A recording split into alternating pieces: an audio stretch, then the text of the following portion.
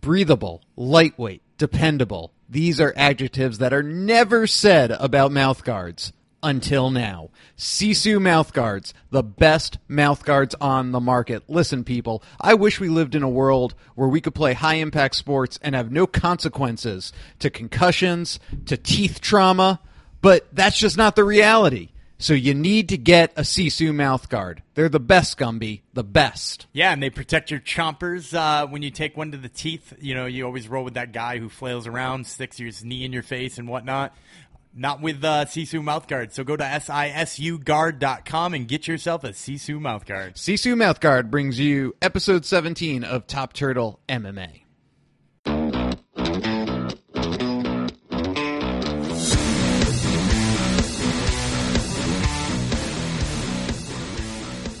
We are rolling. This is David Tremonti. I am joined by Daniel Gumby Vreeland, the co-editor of MMAmanifesto.com, and this is Top Turtle MMA podcast, episode 17. I can't believe we made it 17 episodes, Gumby. Yeah, 17, rolling deep, and we might have our best guest yet for episode 17. That is correct. We have the man who started it all, Art Davie, the original co-founder, owner of the UFC. Yeah, and I mean, he almost shocked me with the interview how in-depth he is with up to modern MMA. Like, he still follows it really closely. He still has business insights. He still has opinions on the game. It's not something he just walked away from when he sold it. He's still very into it. Yeah, sorry to interrupt. He didn't become that bitter ex-owner. Yeah, and he's not one guy who just, like, you know, watches the occasional main event. This is a guy who knows his shit for real. So, as I mentioned, this is Top Turtle MMA. We so appreciate the download, or however it is you get us in your eardrums. We, of course, can be found on TuneIn, Stitcher, SoundCloud, iTunes, basically anywhere a podcast is being streamed. And of course, we must give a shout out to the mothership, MMA-manifesto.com. Head on over and click on the podcast tab. That's where we live. Gumby, of course, is the co-editor of MMA-manifesto.com. And go ahead. And you can get us on Twitter. You can get me at Gumby Vreeland, and you can get the show at Top Turtle MMA. You can also email us at topturtlemma@gmail.com. All right, so now that the worst part of doing a podcast is out of the way, the plugs, the blah, blah, blah, this is how you get in touch with us. Thanks for listening, although I do very much appreciate you listening. Let's talk about the news, Gumby. Yeah, and this was kind of one of the slower weeks for sure. Nothing. There's like nothing. Yeah, not a whole lot of stuff happening. Here's the big thing, I guess, for me, is that Conor continues to talk shit on various social media platforms, and it's like very manipulative, trying to coax his fan base into bothering the UFC. Like, he had one tweet which was like, "Cut the shit, UFC. Give the people the fight they want," which listen, I'm a Conor fan. I have to take exception to that. Didn't really want the fight. Yeah, and that's actually what I was going to say too, is like, I think he expects all of these people to rally behind him and be like, yeah, we want to see him fight Diaz again. But really, all the fans didn't want to see him fight him in the first place. You know, we all wanted to see him defend his belt. You know, as a fan of Conor McGregor, I wanted to see him defend his belt. I didn't want to see him go for 2 or 3 division championships. I wanted to see him go right down and defend his belt, and let's see if he's really the best 145er, because I thought he was going to prove to us that he was. Sorry to cut you off, it was just such a decisive win, too. I mean, Diaz really outboxed him, out-cardioed him, you could even say, despite being on a beach 11 days prior doing shots in Mexico, and then submitted him, which we all know has kind of been, you know, a Achilles heel for Conor. Well, I won't go so far as to say an Achilles heel, but something we knew wasn't tested. It was a very definitive win for Nate Diaz, a very definitive loss for Conor, and I would have been fine. I think Joe Rogan brought this up, and it was such a great point, which is, sometimes you need to just see someone come off a win to really get excited about a certain fight. I'm paraphrasing here. But I would have been so fine with if Conor just went back, defended his featherweight title once, got a win under his belt, and we come back to Nate Diaz 2 1 year later to just immediately have to rewatch a fight that ended decisively in the second round. No, Conor, I wasn't excited about the rematch. And on top of that, too, is what I think he's forgetting, too, and this is maybe what makes this whole shenanigan with the press and stuff all that much worse, is that what he's forgetting is the UFC was doing him a favor by letting him fight that one again. Right. You know, that one was, like we said, was not one that got fans super excited. You know, the title fight between him and Frankie Edgar would probably sell just as good, if not better. You know, and on UFC 200, it's going to do fine anyway. So they were doing him a favor, letting him have that fight. So when he doesn't show up to that, why would they feel like they still need to do him a favor? I don't think any amount of whining is going to get him there at this point. And then the other thing where now I feel like he's just trolling, or it's like an attempt to keep his name in the spotlight, or just playing the pro wrestling heel, if you will. If you saw this latest one, it's like, here's a photo of me working on the rear hand uppercut, something I worked prior to UFC 196. Who else can call a shot like the rear hand uppercut on a big 6-foot lurch and then go out and dig that baby repeatedly into the nose? Anyone? Didn't think so. Mark my fucking words. I am going to toy with him in the rematch. Believe that. I mean, this is like shit talking to try to get his fan base riled up, and also to get Nate Diaz's fan base riled up. I'm not sure he's getting either of them riled up, though. That's the craziest part of it. Is I don't read it and get jacked up anymore. As the dust settles on this, I actually, like, at the beginning, I was kind of on Connor's side. Like, yeah, he does do a lot of media. This does seem unfair. And then you hear people like Misha Tate come out and very level-headed say, hey, we have a clause in our contract, reasonable media. This was 3 months before the fight. It was pretty reasonable. Jose Aldo's flying in from Brazil. JJ's flying in from Poland. I think the part that Connor objected to, although he hasn't said it publicly, he said he was in Iceland. Who do you know trains in Iceland? Gunnar Nelson. Gunnar Nelson. Who's fighting this weekend? Gunnar Nelson. So this was more of a ploy for Gunnar, I think, than anything else. I mean, he blew Connor off is a loyal guy. He is a super loyal guy. I think he blew off the media appearance for Gunnar Nelson and to get him ready with his big match with Tumanov, which we'll preview a little bit later. And I don't think he's come out and said that because he doesn't want to blame Gunnar Nelson for it, but it feels more like that. Still, you're 100% right. It is a reasonable media request. It's a good hypothesis, too. I never even thought of that. And I'll also say on that front, Gunnar Nelson recently came out this week and said that he doesn't believe Conor ever wants to do the cut to 145 again. Or I might be, I don't want to get that quote wrong, but something along those lines. He eventually, I think what he was saying was, it's a beast of a cut. It sucks. Well, of course it is a beast of a cut, but that's what made him a beast at 145 is because he's bigger than other people. He's quicker than other people.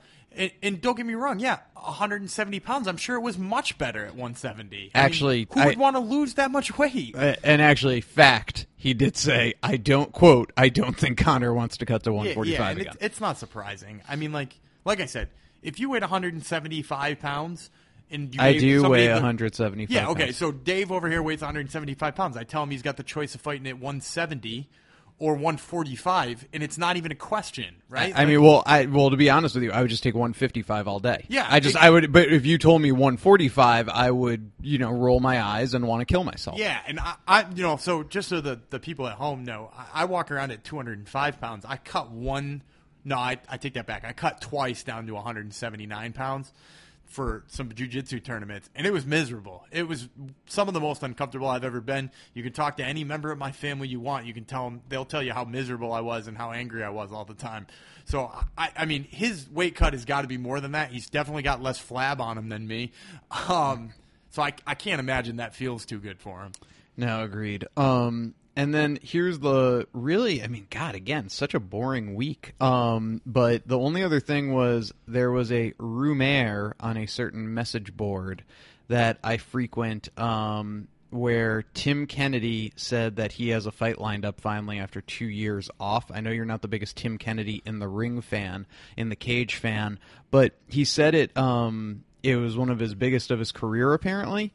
And I was going through the top middleweights, and I'm like, wait a minute. How could this be the biggest of his career?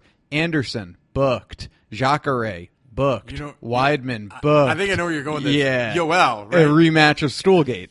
I got to imagine it's Yoel, too. But then again, remember, Kat Zingano told us our jaws would drop. And who'd she wind up, who's she fighting? It was so unforgettable. Oh, it was the girl Juliana Pena.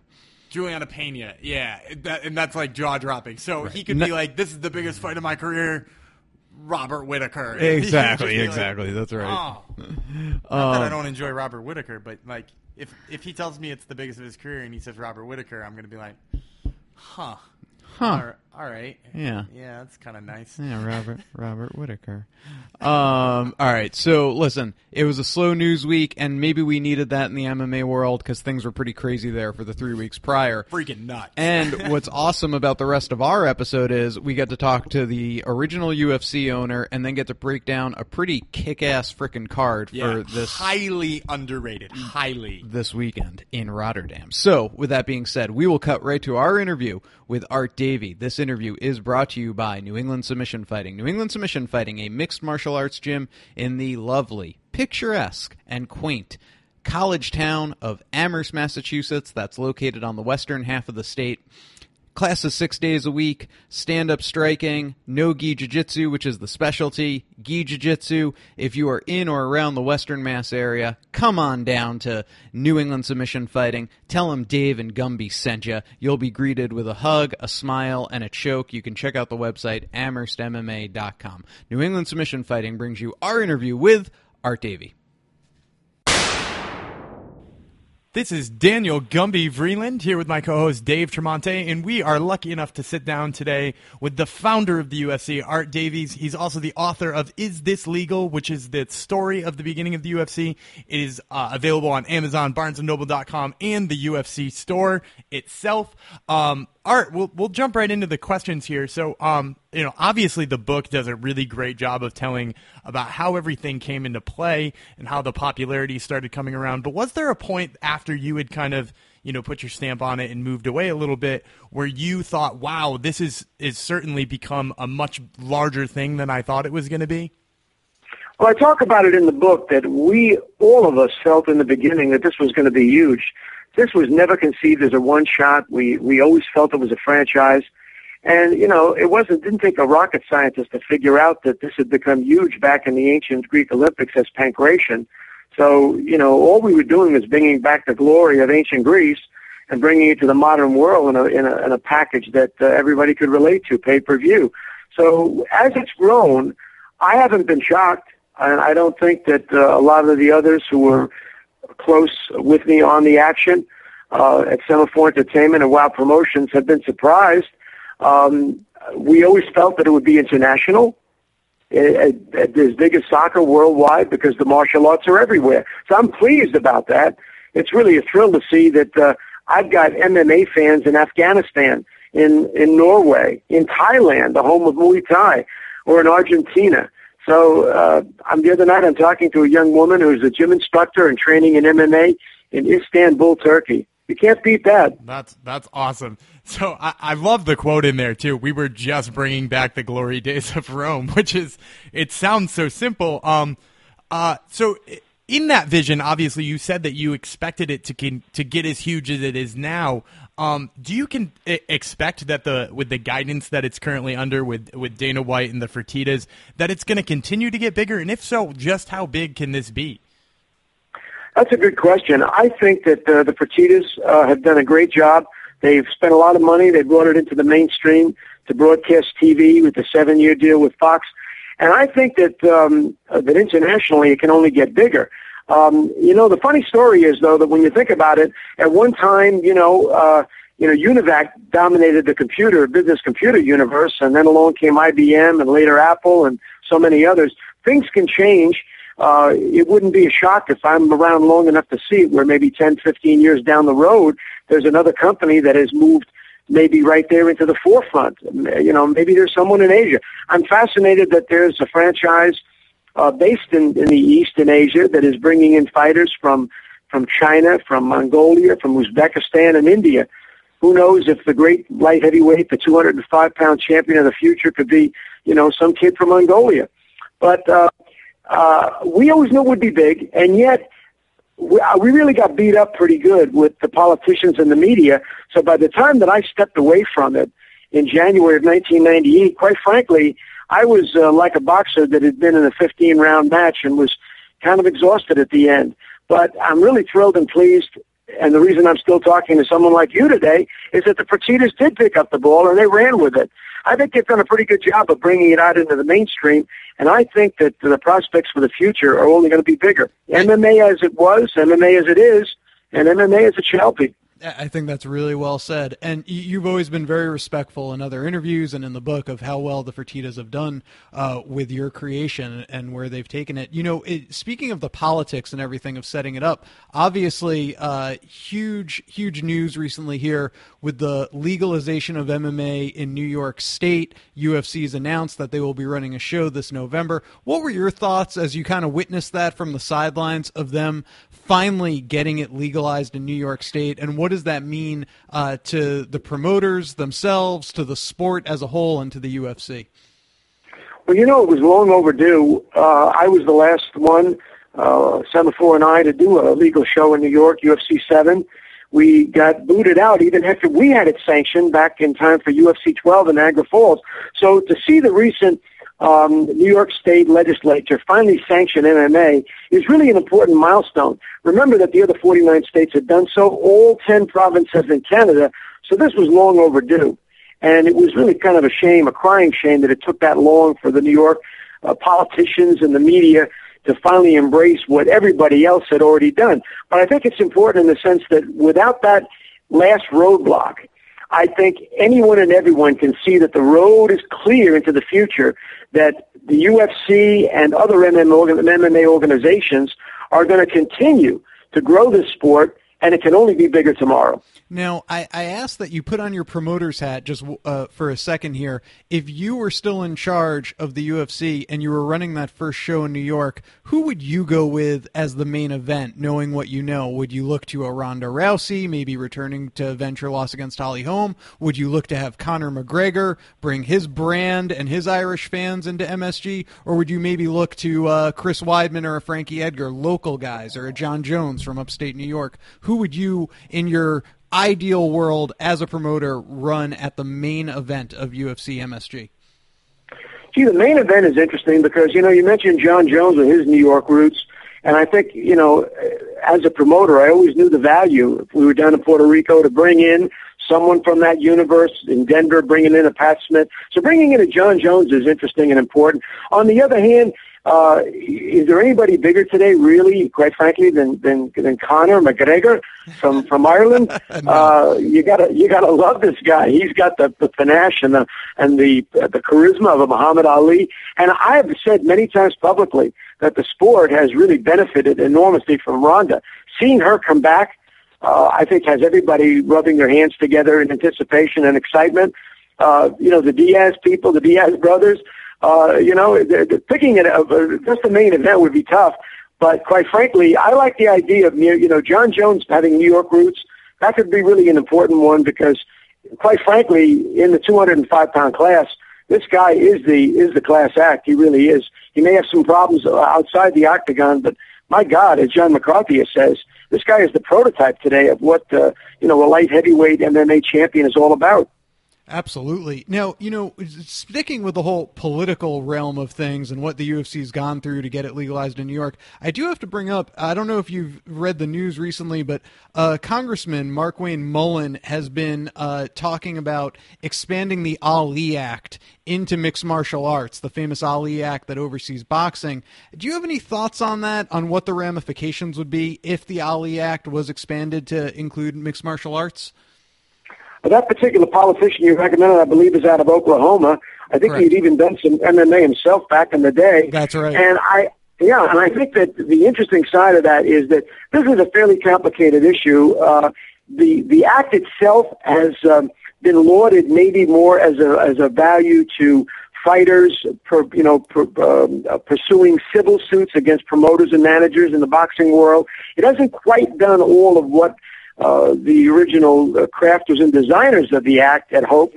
So the question is it really the legislation that would be needed and would be appropriate for the sister and the combat sport of MMA? I think that this needs to be studied pretty carefully. Politicians love to see where some energy might be, if there might be a parade forming, and get in front of it. And I don't know whether or not this politician from Muskogee is maybe looking for, a parade that he can lead. But I think this is something that has to be studied pretty carefully. Legislation, once it's passed, you have to live with it. And there's a lot of issues here that have to be looked at carefully before you decide to leap. Yeah, that's definitely true. So just to kind of tie this all together, so we talked about the UFC becoming bigger and bigger, and you believe it's going to be bigger and bigger. We've talked about the legal side of things and how politicians can get in the way.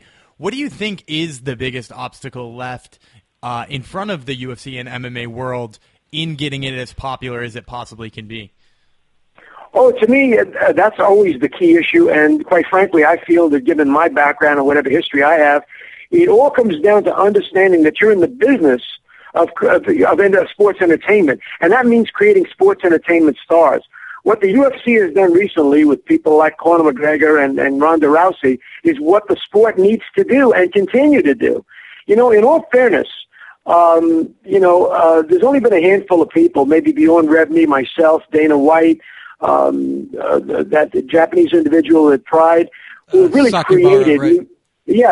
Sasaki Kabara. So there's only been a handful of people that were really, instrumental in creating new stars. That's the biggest job in growing a sport. If you look at the popularity and success of whether it's NASCAR or the NFL, it's all about creating icons that the public can identify with. Basketball and Michael Jordan, stock car racing, you know what I'm talking about here. It's really essential. And MMA must continue to do this at even a greater scale, looking for people from all over the world. That's why I thought the Conor is such an important addition to the lexicon and the reservoir of fighters out there who are representing the sport coming in from Ireland. I think you got to find these great talents wherever they are and bring them forward, because when you truly create international stars, now you widen the sport truly. The first time we find a Japanese or a Mongolian fighter, who stuns the world, then MMA continues to grow even larger.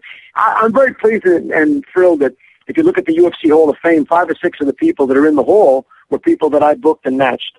I always felt that was one of my key talents, was that I had a good eye for people who could fight, but also people who could inspire with their charisma the sort of audience identification and participation that's so crucial. That's what will grow MMA. More international stars, more and bigger. Yeah, that's so well said, and I think something that maybe gets even a little overlooked with the early days of the UFC was you guys did a really good job of creating stars. Obviously, with Royce being the smaller guy that he was, I think most people have heard the story that I believe the family, the Gracies, and yourself wanted Royce to be the representative of jiu-jitsu because he was a smaller guy. Actually, I wanted Rickson. Did you really? I was actually just going to ask that. So, it's in the book. Yeah, and is that a regret that you guys never ran Rickson in the early days of the UFC? And do you think you really could have built the promotion around him? Well, we easily could have, because Rickson's really by modern standards a middleweight, really 185-pounder, and with great charisma. By the way, walking into a room, he dominates the place. Right. He's that kind of a guy. He's a cross between Antonio Banderas and Mike Tyson.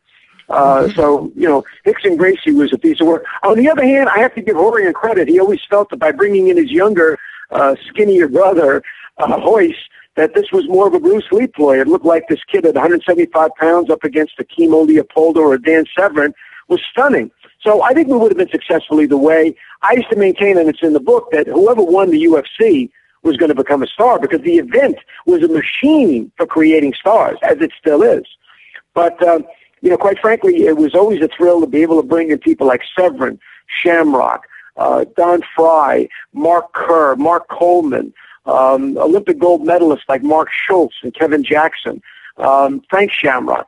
And I was always very excited every time I was able to book my favorite fighter, Randy the Natural Couture, who's become kind of a movie star since then. So, the UFC was a machine for creating stars. And it continues to be, as it should.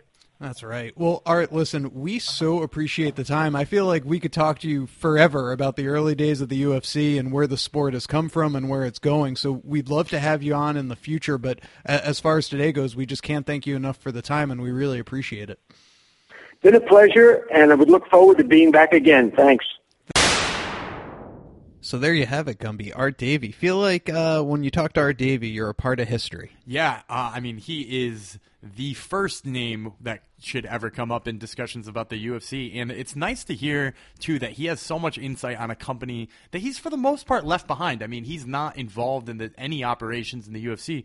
So to see that he still follows it so closely, he still has all of these opinions about it, and he really has some really great insight on it, too. I love the piece about making more people international stars, and that's the way that UFC is going to get bigger. Is you need those big names. And that's why I think you get a guy like Yair Rodriguez for Mexico. You get a guy like Jake Matthews for Australia. Yeah, again, you're back to your point about UFC 200 that you've mentioned 100 times. If we were pushing these guys and putting them on the UFC 200 card, they would be tapping into those markets and making those markets even bigger. It is kind of weird. Here we are getting off on another UFC 200 tangent, but it's like Korean Superboy, Jake Matthews, Yair Rodriguez featured on UFC 200. You're bringing in Korea, Australia, and Mexico. No, two of those guys are the same weight class, and one's a different, right? Two 155ers and 145ers? Yeah, Korean Superboy is 145. 145. But the other two are 55ers. So, I mean, like, right there.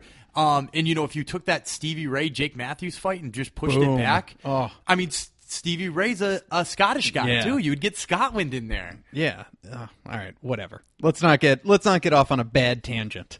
Because we actually have something that's super exciting to talk about, and that is UFC Fight Night 87 from Rotterdam, the Netherlands. And I have to say, when you get past your Conor McGregor versus Nate Diaz super fights, when you get past your John Jones versus Daniel Cormier grudge matches, and all the hype that goes into those big fights, I love these fight nights, Gumby, because it's kind of nice to not have to deal with overhype. Yeah. And I know you're super excited because you have two of your all-time favorites in Arlovsky and Overeem in the main event. Yeah, and three or two more, actually it was going to be three more with Houlihan, but two more of my other favorite fighters of all time, just based on styling in the cage. I'm not talking about like historical significance, in Stefan Struve and Gunnar Nelson, both on that card. And, like I said, I loved watching Houlihan too.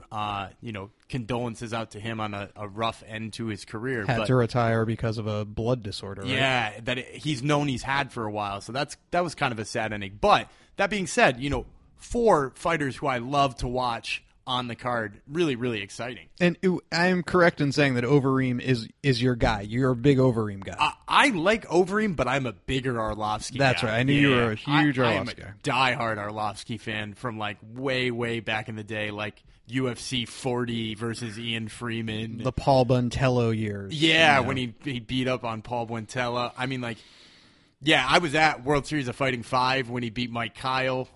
So, yeah, I've always loved the Pitbull. The Pitbull's a fun fighter for me to watch. All right. Well, let's start with your man, the Demolition Man, Overeem. Overeem is on a 3-fight win streak. After losing to Ben Rothwell via TKO, he came back and knocked out Stefan Struve. He got a decision via unanimous decision over Roy Nelson, as the Brazilians would say. If you remember in that fight, Gumby, Nelson kicked the shit out of Roy Nelson's ribs. You could hear it on the broadcast. Yeah, thunderous kicks, man. And then, of course, this past December, TKO over Junior Dos Santos. So 3-fight win streak for the Demolition Man. On the other end of the spectrum, you have your guy, poster on your wall, Andre the Pitbull Arlovsky. He's coming off a loss to Stipe Miocic, but before that, he got a unanimous decision win over Frank Mir, and of course knocked out Travis Brown in what was one of the fights of 2015, just a wild rock'em sock'em heavyweight slugfest. So, with all that being said, your thoughts on Overeem versus Arlovsky? So, Overeem versus Arlovsky is one of the worst fights I've ever even thought about betting. If you are a degenerate gambler, even if you are a degenerate gambler, stay away from this fight. I absolutely do not think that this is a fight that anybody out there can call with any kind of certainty. That being said, if you put a gun to my head and you told me I had to make a pick here, I'm going with Arlovsky. I think he's been more consistent over the past few fights. And of course, you said he just came off a loss. And, Overeem's off of 3 straight wins. But when you talk about consistency, I mean, he got clipped against Stipe Miocic. Looked a little shaky against Frank Mir because he was out of gas, and Frank Mir was out of gas. It was a weird fight. But apart from that, he put together a really good resume for a bunch of fights in a row there. I mean, we've seen Overeem looked kind of crappy from time to time. I mean, like, look at the Ben Rothwell fight. The Ben Rothwell fight, he looked really, really shaky. He looked shaky in that losing streak he had. I mean, he beat Frank Mir in that losing streak, but to break up that losing streak, rather.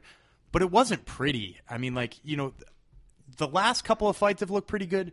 But if you look at his recent history in the last, 3 years or 4 years, it ain't good. Yeah, well, and let's backtrack there because I think it's an important point. He beats Brock Lesnar, sends him packing back to the WWE. The Demolition Man is back. Everyone high on Overeem. Buy stock now. And then he follows that up with a loss to Antonio Silva via KO. Yeah, and Bigfoot, I mean, like, Bigfoot's looked pretty bad as of late. Yeah, and then gets a second loss in a row to your boy Travis Brown. But then he came back. That Travis Brown knockout, by the way, is insane. The front kick to the teeth. That's right. Oh, and to be fair to Overeem on that one, Overeem did have Brown on wobbly legs for a little while until he started backing off and letting him throw those front kicks. But then he came back, got the decision win against Mir, where he still looked kind of lethargic, not great, then loses to Ben Rothwell via TKO. I remember thinking, he was done at that point. I kind of wanted to see him get cut. But then, this is now December of 2014, knocks out Stefan Struve. I think it was just like a ground and pound when Struve was trying to pull guard. Yep. Beats Roy Nelson, kicked the shit out of his ribs, and then obviously the knockout over JDS, so now a 3-fight win streak. So a little resurgence there, but, in those, the ground and pound on Struve, that was his first fight back from when he had the heart condition. And the other two, one was a lackluster performance followed by a TKO, and one was dominant over Roy Nelson, but he hasn't looked dominant in quite a few years. Whereas, Arlovsky's shown dominant moments recently, and I think that's the thing that makes me feel more confident about him is he's looked more consistent. Sure. And if you want to know the odds as of right now on this, you can get Overeem at a, call it about a -210, -215 favorite in most sports books, and Arlovsky hovering somewhere in the +170 dog range. So I just told, degenerate gamblers out there not to bet this one. I didn't think either of those guys would be such an underdog, but at 2-1 odds, being as razor close of a fight as it is, I think that's value odd on Arlovsky for sure. I agree with that. So if you're doing a parlay, feel free to throw Arlovsky in there and see if you can win big. We'll move on to the co-main event, and speaking of winning big, it's another fight between big fighters. You have Stefan the Skyscraper Struve versus Antonio Bigfoot Silva. Their nicknames imply that they are big people. Antonio Silva is coming off a, I guess you would call it it wasn't a brutal TKO loss, but he got knocked out. TKO versus Mark Hunt, that was at the Australia card, if you remember. Everyone thought it would be a barn burner of a rematch from their 5-round war from a year or two prior. Before that, he beat Soa Palele, and then lost to Frank Mir. That's a tough one for me. And then lost to Frank Mir via KO. So he is 1-2 in his last 3. And if you want to go back a little further, he's 1-3 in his last 4 because, of course, Arlovsky knocked him out back in September of 2013. Struve, on the other hand, is coming off a loss to Jared Rosholt, who's recently been cut for being too boring of a fighter. But before that, he had a win over Antonio Rodrigo Nogueira at UFC 190. And before that, a loss to Alistair Overeem. So he is 1-2 in his last 3. Both guys need a win here. Your thoughts? So the only type of guys who can beat Stefan Struve, and don't get me wrong, a lot of people fall into these categories, are people who can get him on the ground and hold him there. And people who are better at striking than him. And not that Stefan Struve is an amazing striker. Obviously, he carries that Dutch kickboxer mentality to it too. But he's not really great at keeping his distance. He's good enough to keep Bigfoot Silva away. And since Bigfoot Silva popped for, what was it? Was he TRT guy that he's no longer allowed to be on it? That sounds about right. I mean, I have trouble keeping track. He looks really skinny now and like awkwardly flabby. I'm going to say Stefan Struve keeps the distance here. And Struve's got deceptive power. You know, there have been plenty of fights where this man's been tagged and he's been able to knock him out. And, you know, as of late, has Bigfoot Silva's chin looked all that good? No, I don't think so. So I'm going to say Struve by knockout. All right. Well, in Vegas, you could get Struve as a minus 190 favorite. Silva about a plus 150 to 160 dog. We'll move on to the 170-pound offering, welterweight offering on the card, Gumby, and this is the fight I am most excited about because it features two of my favorite fighters. You have Albert Tumenov, who has looked nothing short of a straight murderer recently, going against Gunnar Nelson, who, of course, is out of a guy by the name of Conor McGregor's camp. You've probably heard Gunnar Nelson's name in the news recently, even if you aren't a huge MMA fan, because Conor McGregor was training in Gunnar Nelson's homeland of Iceland when he didn't want to come do that press conference for UFC 200. Nelson has not really looked great as of recent. Damian Maia basically just jiu-jitsu'd the shit out of him for a unanimous decision win back in December. Before that, though, he got a submission over Brandon Thatch, which was really set up by a knockout punch.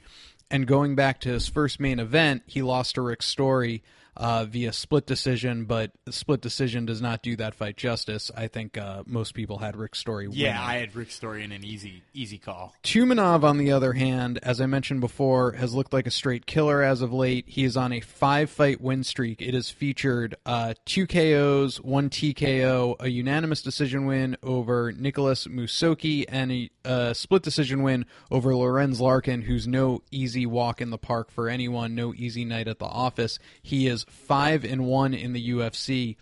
He lost his debut fight and has now reeled off 5 wins in a row. Your thoughts? I mean, like I mentioned at the top of this preview that I am a big Gunnar Nelson fan, but for me, I just think Tumenov is one of those guys who's a bad matchup for him. I mean, like, when you think about what Gunnar needs to do, is Gunnar needs to do jiu-jitsu. Gunnar is better than everybody not named Damian Maia at 170 jiu-jitsu. In the UFC, I do mean. Obviously, that doesn't extend to the grappling world. But he needs to be able to either get the guy down, which comes from either his wrestling, which isn't outstanding, the other guy shooting, or by him outstriking the guy and getting him to the ground like he did with Brandon Thatch. I don't see any of those as being logical ways to get to the ground on Tumenov. I don't think Tumenov's going to shoot on him and try to grapple him.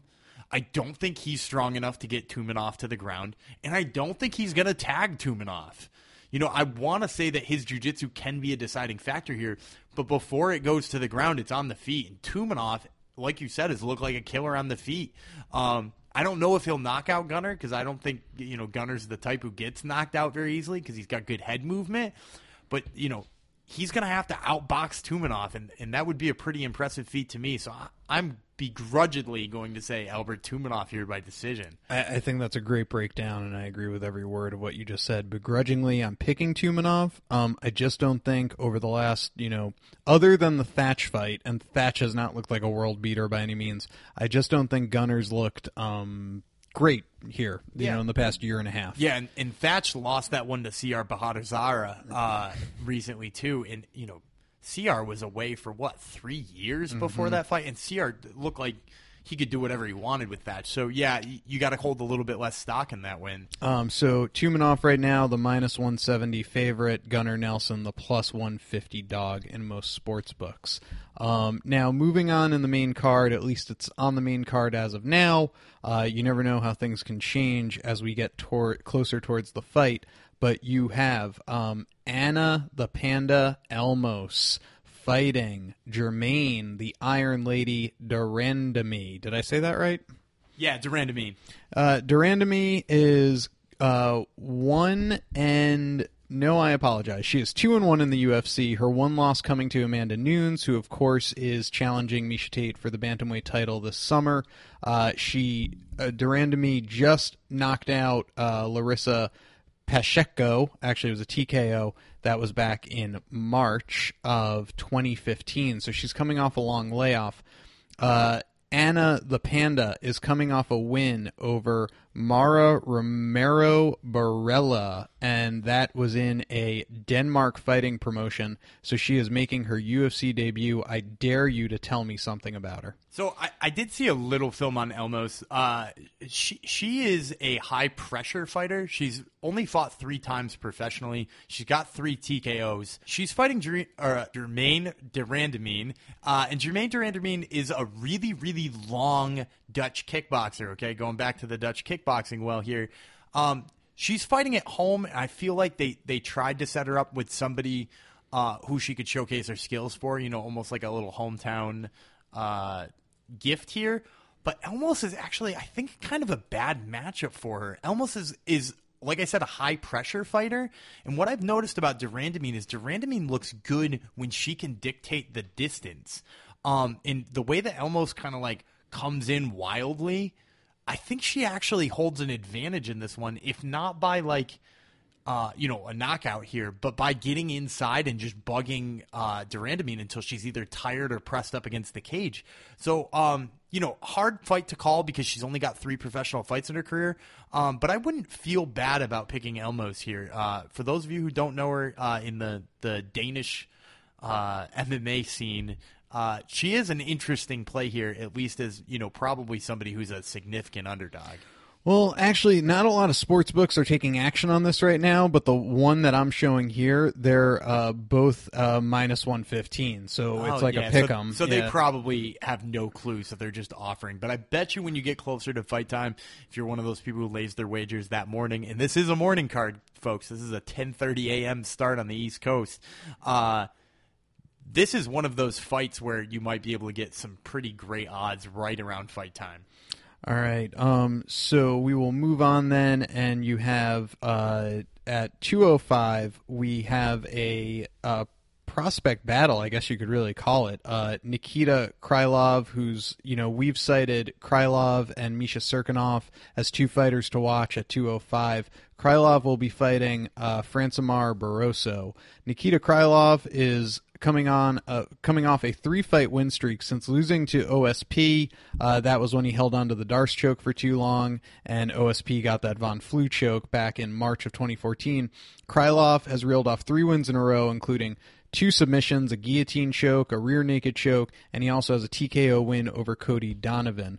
Francimar Barroso is coming off a 2-fight win streak, beat Ryan Jimmo by unanimous decision, beat Elvis Mutapchik via unanimous decision, and if you go back to March of 2014, lost to Hans Stringer via split decision. So in the UFC, though, overall, he is 3-1. Your thoughts on this matchup at 205? So I think that part of what Hans Stringer exposed in Francimar Barroso is that he is susceptible to people who can body him up. Because Jimmo is not have any interest in bodying anybody up. He's going to strike from distance. He's going to try to TKO you. So I think that was a gift wrap fight for Barroso. Krylov, even though people have noticed a couple of his knockouts, and he does have some crazy good ones in the UFC, and even though he held on to that guillotine choke too long and got Von Flue choked, he has got a really good submission game, and when he gets in close, it's dangerous. And I think that with that pressure, it's not the kind of fight Barroso wants. If Barroso can keep distance, I think this could be a knockout for Barroso here. But I like if Krylov can get inside. I like Krylov for the submission. All right, so we will look for Krylov via submission, and again, when we are taping this, I just don't have enough odds to really give you anything. No one's really taking action on this. Yeah, and that's the thing with these international cards, too. You're just not going to get action until it gets a little bit closer to fight time. All right, and now rounding out the main card, you have Ultimate Fighter veteran Heather Jo Clark fighting Carolina Kowalkiewicz. You got to work on your Polish because I'm half Polish here. So. I think I'm like a quarter Polish too, so maybe that's even more of a disgrace. Carolina is coming off of a unanimous decision win over Randa Marcos. So she is 1-0 in the UFC. As a professional, she is 8-0, never been beaten. Heather Jo Clark is coming off of a win over Bec Rawlings via unanimous decision. She also is 1-0 in the UFC. So you have 1-0 in the UFC versus 1-0 in the UFC. Heather Jo Clark, of course, is 7-4 in her professional career. Your thoughts on this one? So I like the Polish fighter here, Kowalczyk over Heather Jo Clark, just based on who I've seen her beat. I mean, Randa Marcos was somebody who on The Ultimate Fighter looked like she could be the next champ. Like, had good wrestling. Yeah, she had really good wrestling, and she definitely got outworked. Heather Jo Clark, on the other hand, had beat Bec Rawlings. Bec Rawlings, she's looked up and down in her career. Depending on the fight you've seen Bec Rawlings in, she's looked like she was a killer at some times, and she's looked, pretty awful at other times. That was fresh off the show. And, Heather Jo Clark hasn't fought since then. That was right after the show ended, and she has not fought in a long time, whereas Carolina has fought very, very recently. So I think that the recentness of the fight, in addition to, the fact that she's just got better grappling, I think you're going to see Carolina probably a decision here. Heather Jo Clark is a really game opponent. She's a tough girl. All right. So you like Carolina here all day. I like Carolina, yep. And that rounds out, actually, the main card on FS1. So we will move now to the FS1 prelims. All right, Gumby. Kicking off the FS1 prelims, you have Jan Cabral versus Reza Madadi at 155 pounds. Madadi is coming off a loss to Stormin Norman Park back in October of 2015. Before that, he beat Michael Johnson via Bravo choke and lost to Christian Marcelo going back to October of 2012. He is 1-2 in his last three. Hasn't really fought a lot, missed all of 2014. Jan Cabral, on the other hand, is coming off a loss to Johnny Hollywood Case. Before that, he beat Nayuki Kotani and lost to Zach Cummins before that. So he is 1-2 in his last three. How do you see this one playing out? So this one's kind of hard to tell because Reza Madadi looked like a killer for a while. I mean, when you read off those results, right, he loses to Norman Park. That's recent. The other two are not recent. I mean, beat Michael Johnson. Yeah, God bless anybody who can remember that Michael Johnson lost to Reza Madadi, and by Bravo choke, of all things, too. That's a really impressive win when you talk about it in 2016. What year did it happen in? That was April of 2013. April of 2013. It's over 3 years ago at this point. So, can we hold any stock in that? And against Park, he got out-wrestled. Norman Park can out-wrestle a lot of people. No fault in that. Jan Cabral, I've never been too high on Jan Cabral. Specifically the Cummins loss made him look pretty bad. Not that Cummins can't make some people look bad. He's pretty damn good at that. I'm going to go with Madadi, I think, just based on the fact that I know the skills are there. I don't know if he's still got them after all of that time off, but I know that they're there. And I think if Madadi is at the top of his game, he's better than Cabral. I think that's a pretty good breakdown. Moving on the FS1 prelims, you have John Tuck. He will be fighting Nick Hein. Tuck is coming off of a win over Tae Hyung Bang, which took place in the Philippines last May. It was a rear naked choke. Before that, he lost to Kevin Lee, your boy, beat Jake Lindsay before that. So he's 2-1 in his last three. Also shares a loss to Norman Park, as did our boy Reza Madadi. In the UFC overall, he is 3-2. Nick Hein, on the other hand, Nick the Sergeant Hein, is coming off a win over Yusuke Kasuya. That was back in September of 2015 at Fight Night 75 in Japan, Barnett versus Nelson. He beat Lukas Sajewski before that and lost to our boy James Vick, the Texecutioner. So he is 2-1 in his last three. In the UFC overall, he's 3-1, as he also has a win over Drew Dober. How do you see this fight at 155 pounds playing out? So Hein for me is a lot of one note. He's a forward pressure guy, pretty decent takedowns. He's got a judo background. He moves forward a lot, and he's got, he's very muscular. If you look at him, he's a stockier, more muscular guy. John Tuck is very versatile. He's the only person, fun little fact here, in UFC history to win via back-mounted liver kick. He had a rear seatbelt on a guy, and he started throwing liver kicks with his heel. Jake Lindsay. Until he got Jake Lindsay. I think they might have called it a submission, but it could have been a TKO. It was a TKO parentheses submission to heel strikes if you go by the Sherdog records. Yeah, so like a really, really weird instance. But he's just got that weird, versatile game where he can get you from anywhere. He can get you striking. He can get you on the ground. And if Hein grapples with him, Hein might win this one with just pressure and staying out of trouble. But I think there are too many weapons there for Tuck, and it only takes getting caught in one of them for this to be over. So I'm going to take Tuck on his versatility, and I'm not even going to wager a guess on how he's going to do it. All right. Because who the hell would have ever guessed heel strike from rear mount? So just Tuck via something cool. Always something cool.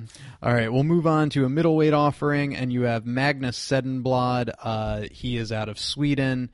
He will be fighting Gareth Soldier Boy McClellan. McClellan is coming off of a win over Bubba Bush. Before that, a loss.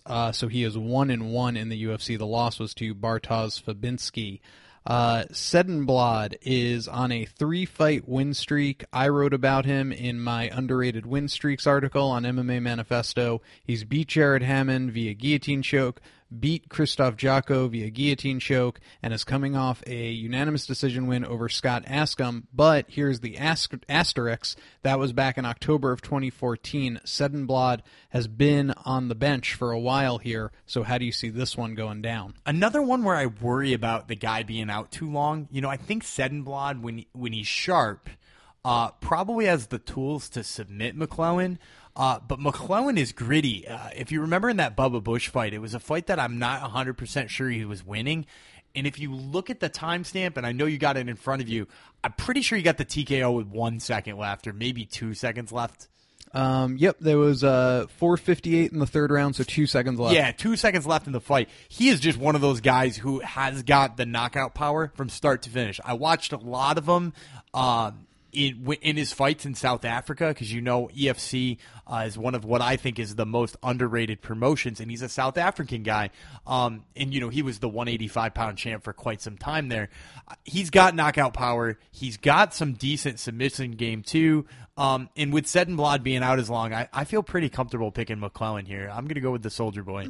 Wow, okay. Because I do think Sedenblad's probably the better fighter on paper, but I see what you're saying. I do too, but I think that rustiness plus a little bit of style matchup here too. Sedenblad doesn't look sharp on his feet when he boxes. I do also have to say, I think it's really cool, this obviously being a card taking place in the Netherlands. It's a lot of European fighters. You have a South African fighter. You have a couple of Brazilians. And then really it's like Chris Wade and Heather Jo Clark are two of the only Americans on the card. But that's pretty crazy. Yeah, kind of crazy, right? All right, so now rounding this out on the FS1 prelims, the main event of the FS1 prelims, if you will, features a fighter I am super excited to see. He's out of Strong Island, yet not a Serra Longo product, which I've always kind of wondered about. And I, of course, am talking about the 155-pounder Chris Wade. He is 11-1 as a pro, but in the UFC, he is 4-0, Gumby. He has a guillotine win over Kane Karizasa, 2 decision wins, and a submission via rear naked choke over your boy Mehdi Baghdad. That, of course, came in January of this year at Fight Night 81, Boston, Dillashaw versus Cruz. Rustam Khabilov, we're all familiar with at this point. Fun fighter to watch. He's coming off a win off of Norman Park, which was a unanimous decision. Lost to Adriano Martins before that, and of course lost to Benson Henderson, which was that Benson Henderson's last... oh no, sorry, I was confusing him with someone else. Scratch that. And then a win over Jorge Masvidal. So he's 2-2 in his last 4. Overall in the UFC, he is 4-2. How do you see this one playing out? I know you said you're pumped about Chris Wade, but I'm pumped to see Rustam Khabilov back. he's just one of those guys who can take just about anybody down in the division. And he did take Benson Henderson down at least once, to my memory. Chris Wade, he is 4-0, and I agree with you. He's a great prospect. But if we look at those 4 wins, what would you say is the most meaningful name on that list? Mehdi Baghdad? Not Mehdi Baghdad. Maybe. Okay, yeah, no one. Maybe Mehdi Baghdad. Yeah, maybe Mehdi Baghdad is the most meaningful name on there. And not that Mehdi Baghdad isn't a legit UFC fighter, but he's not what you would think of as being the best on a person's resume when they're 4-0. You know, like, Khabibulov has fought some of the very best at 155. I mean, he fought Benson Henderson and was able to take him down. And, you know, he has absolutely outstanding takedowns. People forget how good his takedowns are. As long as he can get Wade down, he's going to suffocate him. He's going to lay on top of him. He's going to use ground and pound, but most of all, he's going to take him down again if he tries to get back up. So you are going Khabibulov all day, all night, 365 days a year, 7 days a week, 24 hours a day. And 13 takedowns. Love it. All right, and we will move now to the Fight Pass prelims, which will more than likely kick off with Ulka Sasaki versus Willie Gates. This is at 125-pound flyweight. Willie Gates coming off a loss to Dustin Ortiz. Before that, he beat Daryl Montague via TKO and lost to John Moraga via rear naked choke before that. He is 1-2 in his last 3 and also 1-2 overall in the UFC. Ulka is coming off a loss to Taylor Lepoulis. It was a TKO loss in the second round. Lost to Leandro Issa before that via neck crank, and beat Roland Delarme via rear naked choke back in August of 2014. Do not hold it against me that I cannot pronounce names. So he is 1-2 in the UFC overall. So Willie Gates versus Sasaki. Who you got? So to be honest with you, these are two guys who I think are actually far better than their record shows. Willie Gates is a hell of a boxer. I mean, like, so he fought Dustin Ortiz, and Dustin Ortiz out-grappled him. You know, like, that's going to happen. Dustin Ortiz is a hell of a grappler. But he also beat up Daryl Montague, which is very, very impressive. You know, Roland Delarme is a hell of a person to have on your resume as a submission win for Ulka Sasaki. Roland Delarme was around the UFC for a long time, and he had some really, really impressive matches in there, too. So Ulka being a really, really good grappling artist, Gates being a hell of a boxer, this is a really fun stylistic matchup, and I'm going to go with Ulka on the submissions just because I think he can lure him to the ground at least once. All right, so you will be picking the Japanese fighter, Ulka Sasaki. Moving on in the Fight Pass prelims, we have another flyweight offering. You have Koji Horiguchi facing Neil Two-Tap Siri. Why is his nickname Two-Tap, I've always wondered. I've got no idea. Like he once got choked out, but he tapped twice. Where did that come I don't from? know. Maybe he's so good at submissions he makes you tap twice. Yeah, that could be something. Two taps. That's probably the best theory there. All right, well, Neil Two-Tap, for whatever they call him, that Siri, is coming off a win over John Delos Reyes, guillotine choke. He lost to Luis Smolka before that and beat Chris Beal back in January of 2015. So he is 2-1 in his last 3. Overall in the UFC, he is 3-2. Koji Horiguchi, a one-time title challenger to Demetrius Mighty Mouse Johnson, is 2-1 in his last 3, the one loss coming via armbar submission to Demetrius Johnson in a title fight back in April of 2015. He came back and beat Chico Camus via unanimous decision in September of 2015. Your thoughts on Koji Horiguchi versus Neil Two-Tap Siri? So you mentioned he's a title challenger, and I still think he's one of the best at 125. I think he's deserving of the title challenger because, I mean, like, look, he got worked by Demetrius Johnson, but who at this point in the lightweight or the featherweight division hasn't looked like a bum against Demetrius Johnson? You know, Smolka beating Siri, it is a bad loss. You know, like, not that Smolka, again, isn't one of the top in the division, but Horiguchi ran through everybody not named Mighty Mouse Johnson. And for me, until he shows that he's going to get beat by some of the lower tier guys, I consider him up there in that top 5, top 6, top 7 area. And I think he's going to run through Siri pretty easily. All right, so Horiguchi all day for Gumby. And then moving to, I guess, what you would call the main event of the Fight Pass prelims, you have Leon Edwards fighting friend of the show, Dominic Shownuff Waters, the Greg Jackson, Mike Winklejohn product. Dominic Shownuff Waters, friend of the show, can't say it enough, is coming off a little bad luck here. 2 losses in a row. Lost to Dong Hyun Kim and George Sullivan via unanimous decision. Dong Hyun Kim was actually a TKO.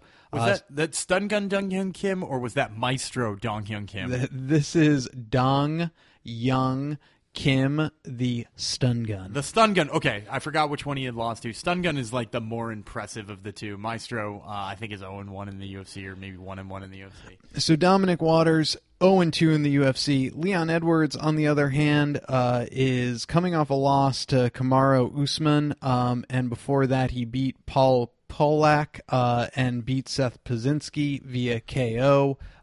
In the UFC overall, he is 2-2, but 2-1 in his last 3, and of course coming off the loss. What do you think? You know, this is a tough fight for me to call because Rocky Edwards has got some pretty good power in his hands. I actually think Dom Waters is probably better all around, which is tough to say. If he keeps it on his feet, I might worry about Rocky Edwards' hands a little bit, but Waters has got pretty good reach. Waters is a pretty lanky guy, so you might see Waters keep his distance a little bit, and when it does get inside, hey, maybe he gets it to the ground.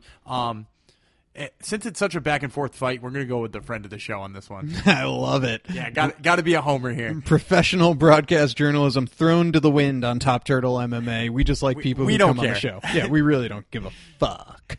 All right, so that takes care of UFC Fight Night 89 Rotterdam. All right, Gumby. Well, another week in the books. We so appreciate everyone for tuning in. However it is you get us in your ears, tune in, SoundCloud, Stitcher, iTunes. Go ahead, give us a rating. Shoot us an email with either love or hate. We accept both. TopTurtleMMA@gmail.com. Give the show a follow if you're one of those people who likes the Twitter, @TopTurtleMMA, and go on over to MMA-Manifesto. Check out some of Gumby's writings. Follow him on Twitter @GumbyVreeland. Thank you once again for listening. We will choke you later.